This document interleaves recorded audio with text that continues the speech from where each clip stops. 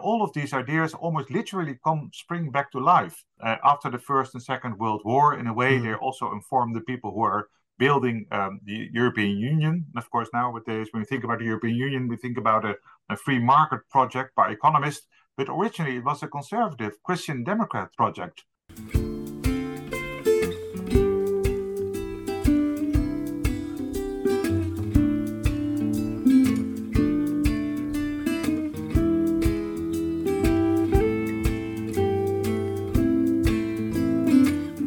Hello and welcome to another episode of New Work in Intellectual History. I'm joined today by Matthijs Lok, Senior University Lecturer at the University of Amsterdam.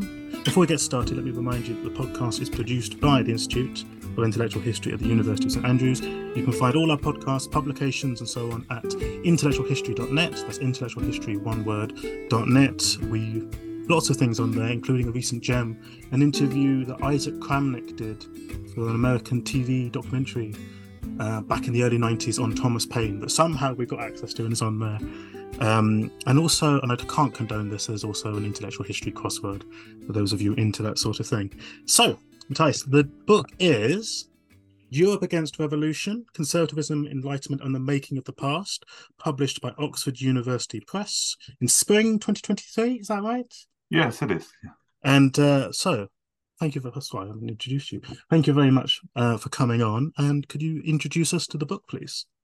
Yes, okay. Thank you, Robin, for this invitation to speak at the podcast. I'm deeply honored, of course. And the book has been many years in the making. Many years, over 10 years, I've been struggling writing on it. The book has grown and has also changed in its original contents. But my intervention, you're of course you're trying to get from me from why I did write this book, and of course I was motivated partially by contemporary events. Of course, we've seen a rise of all kinds of counter-revolutionaries within and without Europe. This idea of a liberal, cosmopolitan world, which seemed to have become the end of history in the 1990s, of course, was challenged. So I was interested in looking at its ideological origins. That's one reason. I'm always interested in the relationship between history and politics in its many different guises. And you will see in the book it's about the present, of course, as well. My second reason is more academic. It's always that intellectual historians always have a preference for liberalism, enlightenment, more the progressive side of the history of ideas. And I thought, why don't I take a look at the dark side, at the other side, to see what kind of ideas are there? And I thought it was missing from many histories. Often the revolution is studied, but not the counter-revolution, enlightenment, but not counter-enlightenment, liberalism, but not illiberalism. So I thought, well, I'll try to combine new intervention in intellectual history, political history, with also reflection on more contemporary developments. Fantastic. I mean, it's interesting, sort of ironic use of the word the dark side there, because one of the interesting things I've been watching Star but one of the interesting things I suppose is the continuity in some cases with counter-revolutionary thought with that kind of Enlightenment reformist kind of position. Yeah. Or if you were, I know this is not your framework and you can push back against me, forcing it on top of it, but it's sort of Jonathan Israel's moderate Enlightenment. I don't know if there's a through line there, seems to then translate into the strands of the counter-revolutionary position. But the interest with most scholarship has been towards the sort of the revolutionary side, the side that people would like to identify. I don't know, is that going too far? That people would like to identify with definitely, and that's also one of the surprises when I started writing the book. I started writing a book actually on counter-enlightenment because I was inspired especially by Darren McMahon's book Enemies of the Enlightenment, which is a really interesting book. It shows it's I think a very novel and new way of studying the enemies of enlightenment, not from a more not defending it, but just seeing them as being interested in being part of the enlightenment. And when I started writing my book, interestingly, first I started noticing that the authors I was studying did not only repudiate philosophy and enlightened ideas, but also try to use them for their own advantages. So when I started 10 years ago writing my book, I thought I was going to write a book on counter-enlightenment and counter-enlightened Europeanism, but it changed. So in the end, one of the surprising finds, I think, of my book is that how much this Enlightenment legacy was used by these counter-revolutionaries for their own agenda. So I think that sense, I think Jonathan Israel is an interesting scholar. Many ways, he was one of the first, I think, who also became in his books on the Enlightenment. He also studies counter-Enlightenment.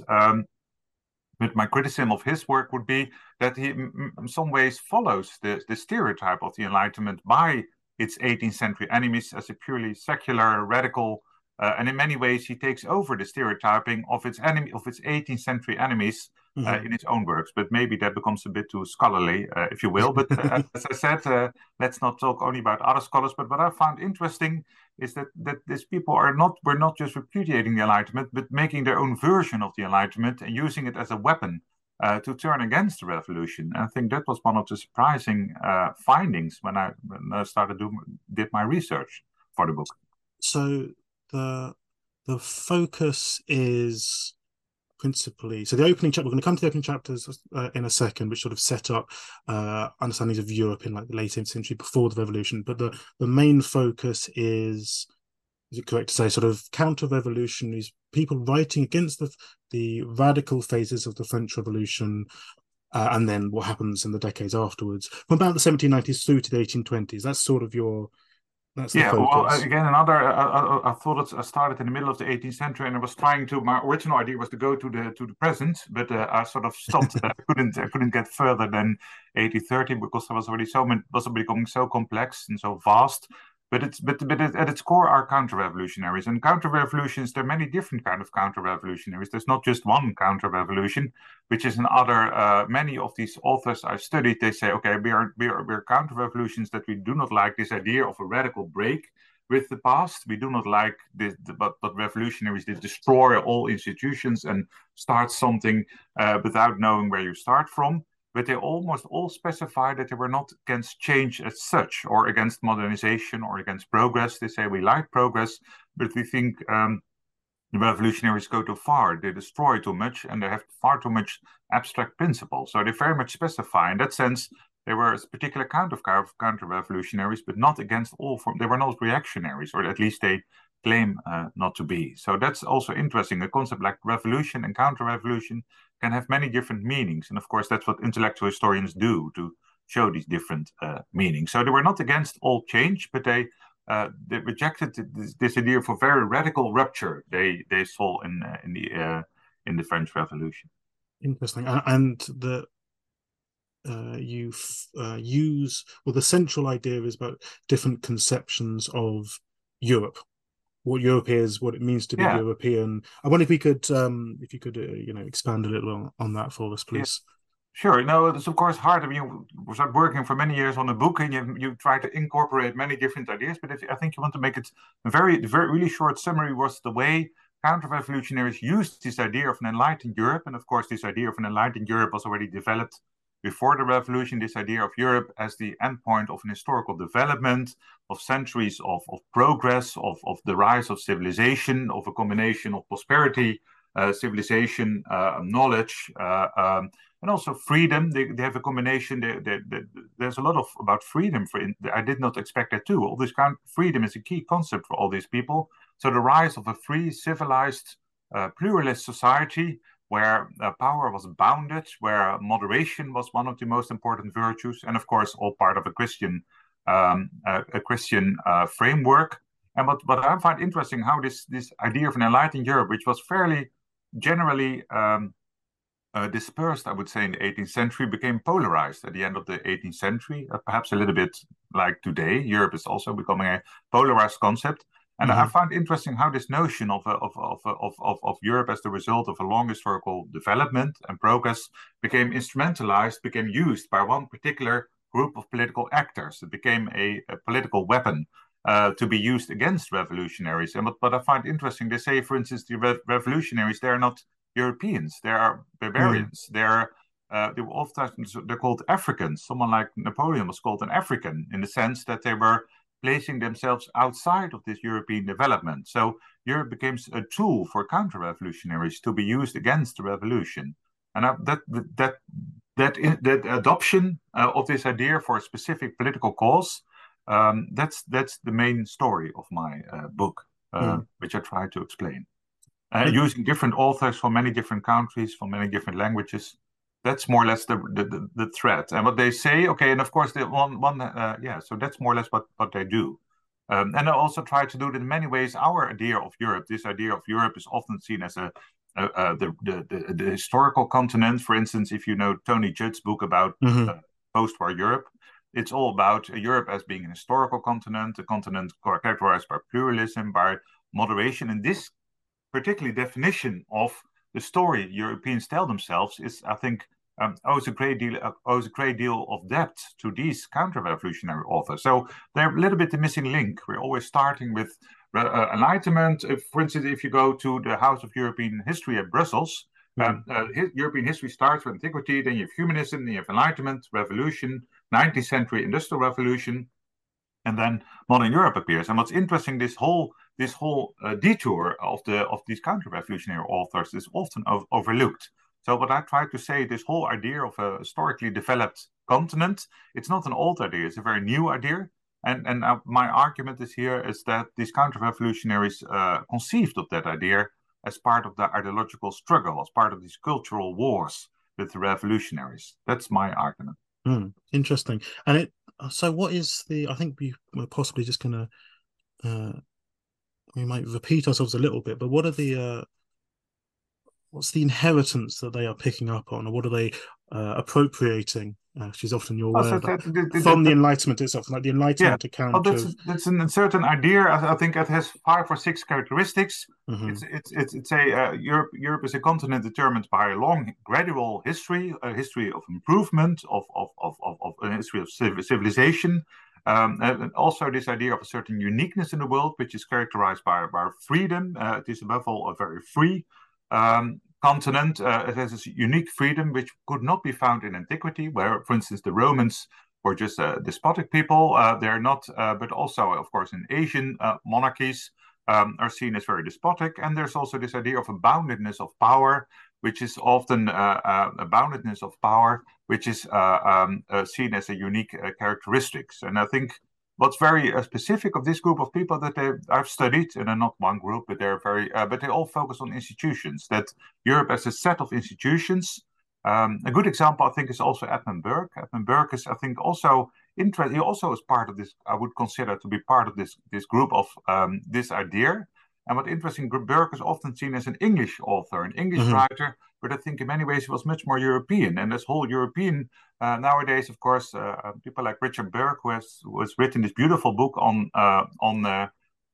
Eppenberg, of course, has emphasized the imperial dimension and the English dimension, but I think the whole European aspect, the European Burke, has disappeared overside. So this idea, and in that sense, their difference, I would say, from humanists, in the sense that they focus on institutions, and Europe is a set of institutions which develops overnight. We delve into some of these in a little bit more detail, maybe. So the counter-revolutionaries are accusing the French Revolution of undermining, for example, the unique form of freedom that Europe benefits from. Can you say, what is that unique form of freedom? What is again, I also find it so interesting. We tend to think about freedom always as a liberal concept or very progressive one, but it's equally a concept which is used by their opponents. They use freedom a lot, but they use it in this very specific way. For them, freedom is above all the rule of law, and the idea that the power is bounded. And what interestingly, their argument is that the monarchy is the best guarantee for freedom, and the church. It's the church, it's the monarchy which actually create this free civilization. And what their main argument against revolutionaries, in that sense, there are some interesting lineages towards more contemporary conservatives, is the idea that the revolution, although it is in the name of freedom, in fact creates a very despotic state. This idea of an all-powerful state which encroaches in the private lives Again, this is also, of course, which is in contemporary debates comes to the fore. This idea that the state is something is an all-powerful despotic state which defends your. So it's not. They say the revolution. On the one hand, it's the despotism of the state, and of course Napoleon is a good example of that. On the other hand, they say it's anarchy. It's anarchy and despotism at the same time. And opposite this whole picture of anarchy and despotism, there is this idea of a more historically grown freedom, which is more embedded into historical institutions such as the church and some of another author I've studied was Joseph de Maistre. He's a Sardinian diplomat, and for him it was the church who imported freedom in European history. So on the one hand, that's interesting. He turns the whole the narrative of the Enlightenment around. Of course, many enlightened scholars said it was the church who destroyed freedom in Europe, but he said no. He defends the role of the church, not only because it's true, but also they are the bringers of freedom and civilization to the European continent. So, but it's interesting. So they use the language, but then they use it very specifically. They use it to defend monarchy, to defend the church. So they use the same words as it were, but the meaning, of course, is entirely different one. Yeah, there's a passage in your, I think this is right, there's a passage where you refer to as a sort of a Skinnerian, to my mind, of course, I'm a great fan, of course. But it's the political debate is debate about the meaning of certain concepts. And so that the counter-revolutionaries are trying to put their positive spin on certain concepts that they think the revolutionaries have taken and try to put their spin on. I find that. And they use the same vocabulary. It's of course the meaning it changes. They use the language they use is freedom. It's about pluralism. It's diversity. Diversity is a concept they use. Well, can I ask about that one? So this one I found very. This one was very interesting, right? So it's the harmony through diversity idea. How is it that Europe is a equilibrium? It's a perfect balance between different states that can have very different forms of government, different religions, and so on. Yeah, could you unpack that a little bit further? Yeah, that's one of the core ideas, that Europe has been a civilization which has grown through the ages, and what it says, it has a certain uniqueness because it is a whole, it's a community, it's a commonwealth. But it is incredibly diverse, and it has different cultures, civilizations, cities, and that's something you come across. And they see this unique diversity. Vielfalt in German, or is being threatened by the revolution. They say, but the revolution, in that sense, they see the revolution as the successors of the enlightened philosophy. They say enlightened philosophy and revolution. They want to make everything uniform. They want to have one uniform mold for all ideas. They want just one uniform society. They want to impose their abstract ideas on all societies, on all countries. And they say, no, there's a certain uniqueness which we defend. And what's interesting, of course, nowadays, diversity is above all a word which is used in more progressive circles. But in the 19th century, or my period, it's above all a counter-revolutionary concept which is used against revolution. So they say that's one of the threats. It creates this all-powerful state, and they're going to make life uniform and destroy this incredible variety which is characterized in Europe. So this whole idea of the notion of unity and diversity, which is of course the official motto of the EU today, you see this exact wording often in the documents. Yes. This idea that there is this incredible historically grown diversity, but all part of this community of, and again, Edmund Burgess, I think, is a really good example of that. A community, of course, which is often Christian in a Christian context, almost always. So in that sense, the whole unity in diversity concept, I would say, is a counter-revolutionary idea, which can be found almost literally in almost the text I've been reading. So that's interesting, and in that sense, I'm also a Skinnerian. It's not about the words themselves, but the words are speech acts. And of course, it's interesting how they use this language. But then for agendas, we would not might not seem possible for our own in our perspective. And well, the things I found, I mean, I'm not a political conservative myself. Sometimes they're really abhorrent, and I do not find them always sympathetic. But what I do like about it, this idea that they're often very critical of nationalism and patriotism. In that sense, they're very different, I think, from more contemporary conservatives. Is that this idea that they're very critical. They see patriotism, nationalism as something of the past, of antiquity, and they say it's also revolutionaries. Revolutionaries are extreme, are excessive in their nationalism. and they believe more in a, say, combination of the local. You find this idea of a harmony of the local, the regional. One of the people I've been studying was Nicholas Voigt. He was a professor at the University of Mainz. And he said, well, you have Mainz, which is the center of the universe, and then you have the Rhineland, and then you have the Holy Roman Empire, and then you have Europe, and you have the world. And you see these scales, and it's scaling up. And in that sense, maybe they can be considered to be cosmopolitans, because in that sense, they see this harmony between the local, the regional, national, European, and the world. And that's, I think, this is the part I find most sympathetic of their thoughts. That they're not just glorifying the nation. They wouldn't understand it. And what's interesting, of course, that's one of the. On one hand, I think you can. My work is a genealogy of right-wing thought and this idea of a cultural crisis for onset as a result of modernity. In that sense, there is a longer lineages. But what's very different from 21st century conservative is their whole idea of the nation, and this idea of a pure nation. They would not understand that. They would say, okay, but that's the revolution. The revolution has won in that sense. So in that sense, of course, if you're doing history, you'll find common elements, but also differences. And here's the difference. It's very prominent, I would say.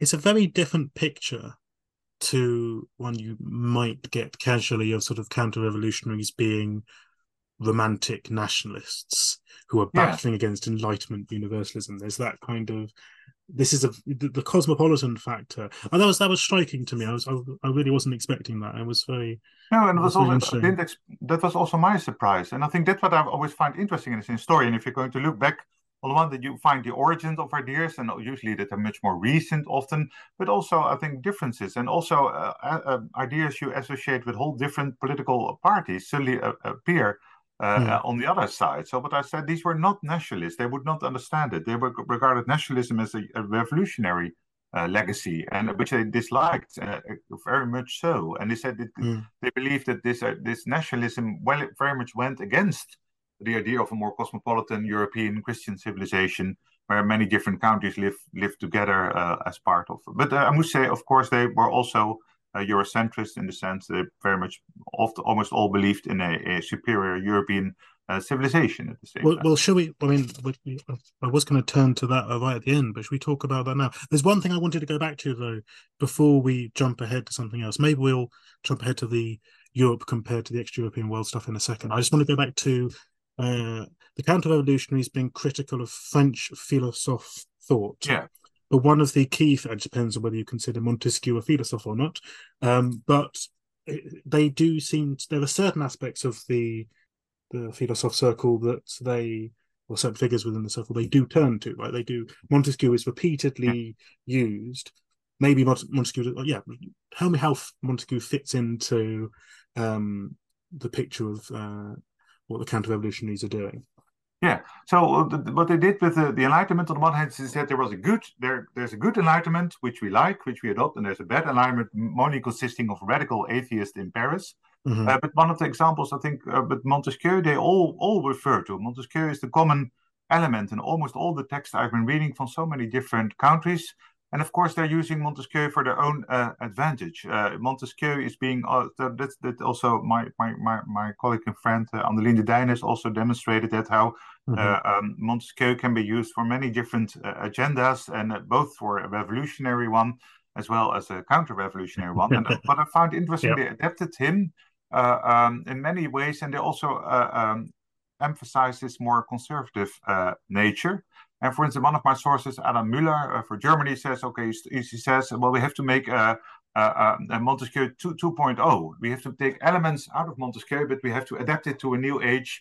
Montesquieu was still very much of the past, so we have to adapt it more. We have to make it less. We have to take away the revolutionary potential and make it more into our own image. But of course, that one of the exciting a task of intellectual historian is to demonstrate the malleability of intellectual authority. And this is a good case. Of course, Montesquieu was used by many different people for different ways. And this is one lineage. It's more conservative, counter-revolutionary lineages. And of course, this whole idea that there's not, Montesquieu was of course also critical of that there's not one recipe, there's not one constitution. And this idea of that there's not one recipe, of course, they very much liked, but they developed and later they said, well, we're using him, but we have to adapt him. He has to be adapted to a new age. They often said, well, if he was living in times of revolution, he would have been a counter-revolutionary. So we have to use him for our own agenda. So, but he's always there. He's always there. Montesquieu is always with us. Yeah. I wonder whether we could. I'd like to come back to the extra European stuff towards the end, if that's all right, because Sure. I'd like to look at or talk a bit about what happens to counter-revolutionary thought as the terror ends, and then the revolution seems to moves into a more moderate phase, and the Directory turns up, and then, well, let's stick with the Directory first. What happens to counter-revolutionary thought as the radicalness of the revolution begins to die down? Yeah, well, of course, on the one hand, it's one of the highlights of this moment, 95, 99.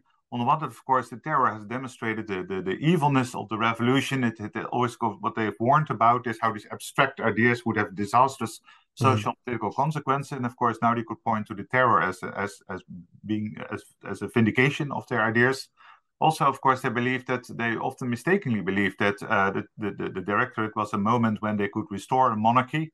And we see I've devoted a chapter also to many of the different ideas about the new European order. They say, okay, the old order is destroyed by the revolution, but we have to build a new one. We can use the history, we can use the past, but we can perhaps also build an improved version. So there are many different plans for a new European order.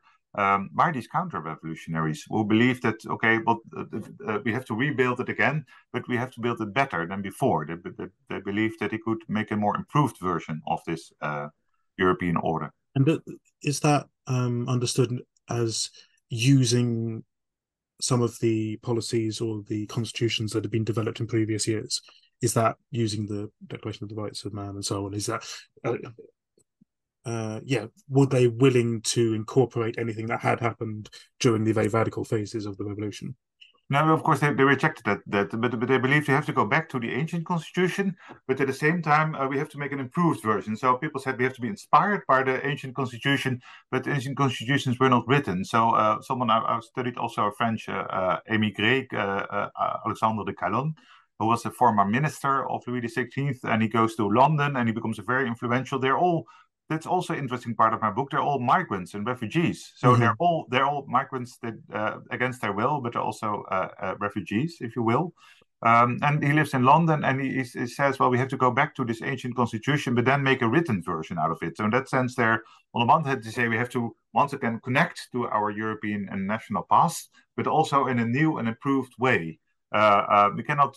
Often these people said we cannot just be reactionary. We have to give also an alternative to people that they will turn away from the revolution. And one way is to do that is, say, for guaranteeing rights in a more written form of constitution, but then it should be a constitution which was not new construction, but it should be it should one way the chain of time, as they say in France, should be mended in a way. So on one hand, they wanted to restore a continuity, but then an improved version of it.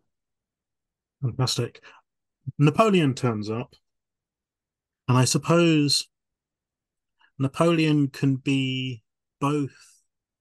There were different authors have different responses to Napoleon. He could be viewed as someone who was going to put an end to the revolution and restore some sort of balance to Europe. And he's also described as sort of the the worst case scenario. He is the universal monarch who has come to destroy everything that was good about Europe. I wondered if you could tell us a bit about how do counter-revolutionaries think about Napoleon. Well, especially if you look at my 3 chapters on German sources, you see a huge variety. Some people, of course, see him as the ultimate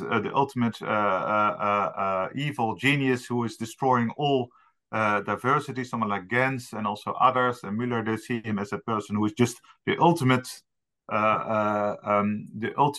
embodiment of the revolutionary uniformity and despotism, this despotic state which creates a uniform, a new Roman Empire. On the other hand, there are also others, for instance, someone like Voigt, who I discussed earlier. He says, well, he's originally very optimistic about Napoleon. He says, well, Napoleon is maybe he's also a counter-revolutionary. Maybe he's going to be a new Charlemagne, restoring a new Europe, which is celebrating diversity, if I can use some anachronistic language here.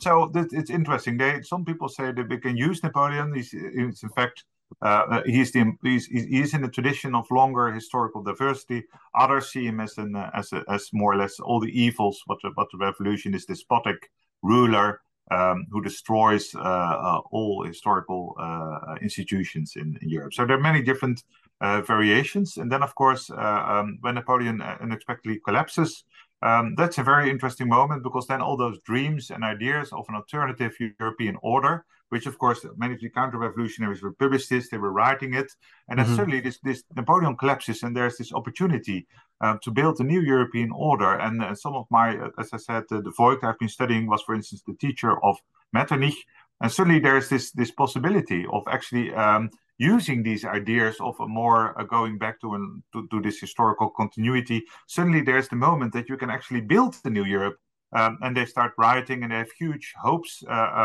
in 1814, 1815 that there will be a regenerated. There's of course this idea of that this corrupt Europe will be regenerated, that this idea of this corruption, which was caused by these extreme radical philosophical ideas, could then be regenerated in a new, spiritually unified, morally Europe. And of course, they're all disappointed by this, by the results of the Vienna Conference.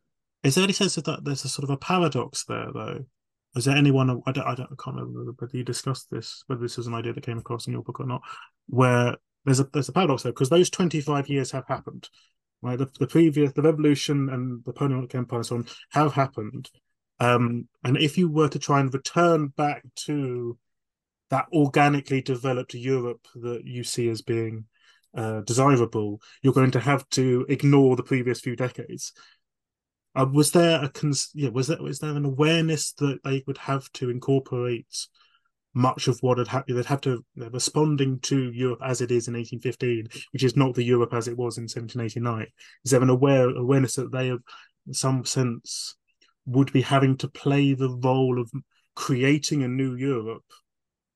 Well, yeah, that's what of course, there's very duality there. On one hand, they say we have to repair the chain of time, we have to mend this rupture, we have to go back to these old values, say, of diversity and moderation and freedom and slow development. But on the other hand, they say, okay, the old Europe has died. It has died because it was rotten, it was corrupted by extreme ideas, by extreme atheism.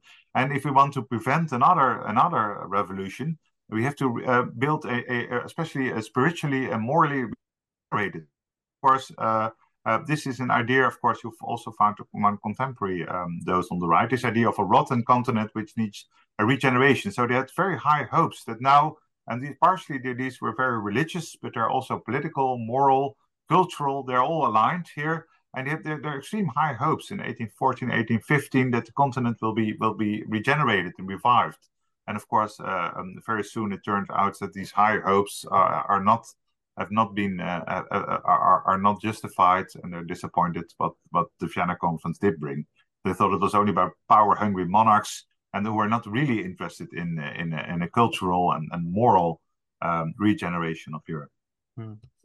I feel guilty about asking you the next question. Can you summarize what happens next?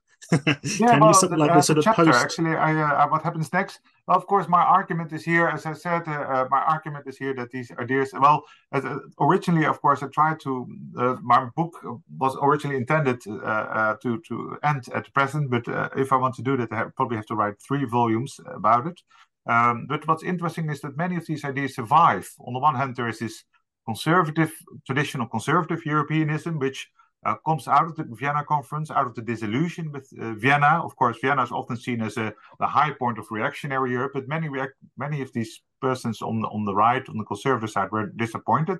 And there is this whole tradition in the 19th century of conservative Europeanism, which to a certain extent comes to life again after the First World War. Someone like Christopher Dawson in England, but also many other examples, they have this idea of a regenerated Europe, and a diverse Europe, a free Europe, moderate Europe, and all of these ideas almost literally spring back to life after the First and Second World War. In a way, they also inform the people who are building the European Union. And of course, nowadays, when we think about the European Union, we think about a free market project by economists. But originally, it was a conservative Christian Democrat project, which I think owed a huge debt to these counter-revolutionary Europeanists. So there's one, I think, a very important, forgotten lineages, and I think especially now we overestimate the economic interpretation of the EU, whereas above all it was seen also as a spiritual project by especially Christian Democrats.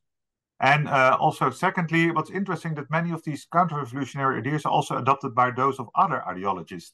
For instance, socialists, Saint-Simonists, also adopted ideas, for instance, from someone like Joseph de Maistre, a counter-revolutionary. So we see also these ideas are also being adopted and being revived by socialists, by liberals too. So I think we should, of course, not make this, of course, most of the new research shows that these different ideologies, they're often very permeable. They have they don't have very strict ideological boundaries. So we see these ideas, and of course, I didn't have time to really research all of this, but also for socialists, even communists, there are ideas of historical Europeanism can be found.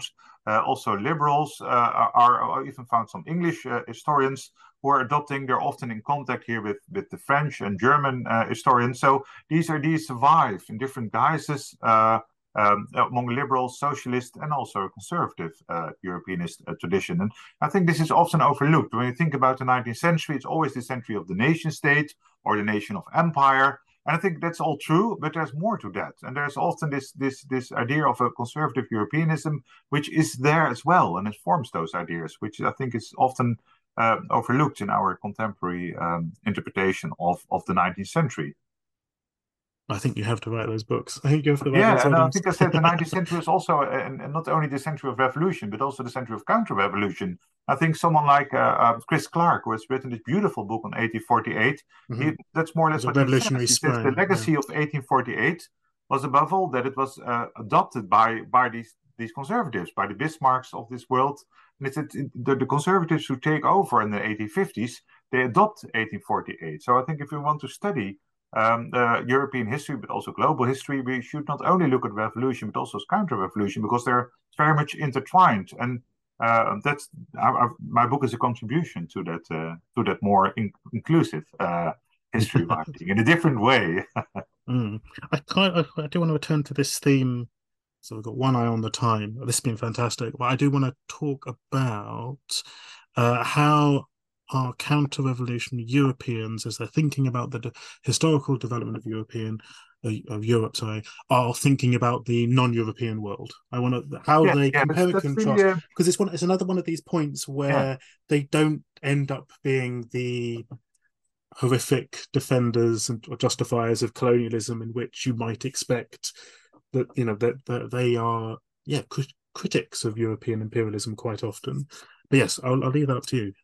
Yeah, that's really a fascinating part. I think there's much more to be said about that. I know there's a lot of really fascinating research in the last decades mostly about liberal imperialism.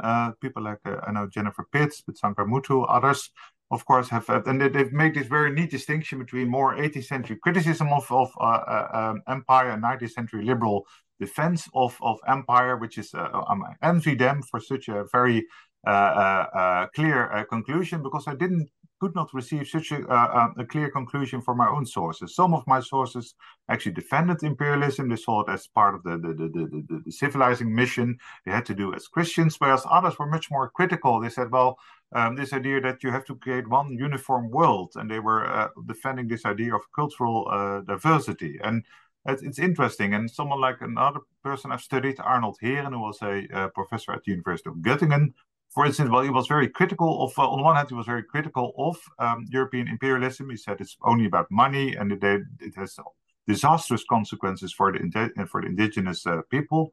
At the same time, he said, well, why don't we make Egypt into a pan-European colony as well? So I found it I could not find one clear conclusion. I think we have been studying too much revolutionary imperialism or liberal imperialism. I think we have to look at those counter-revolutionary conservative imperialism. And as I said, I could not find one simple conclusion, but I think there's much more to be said.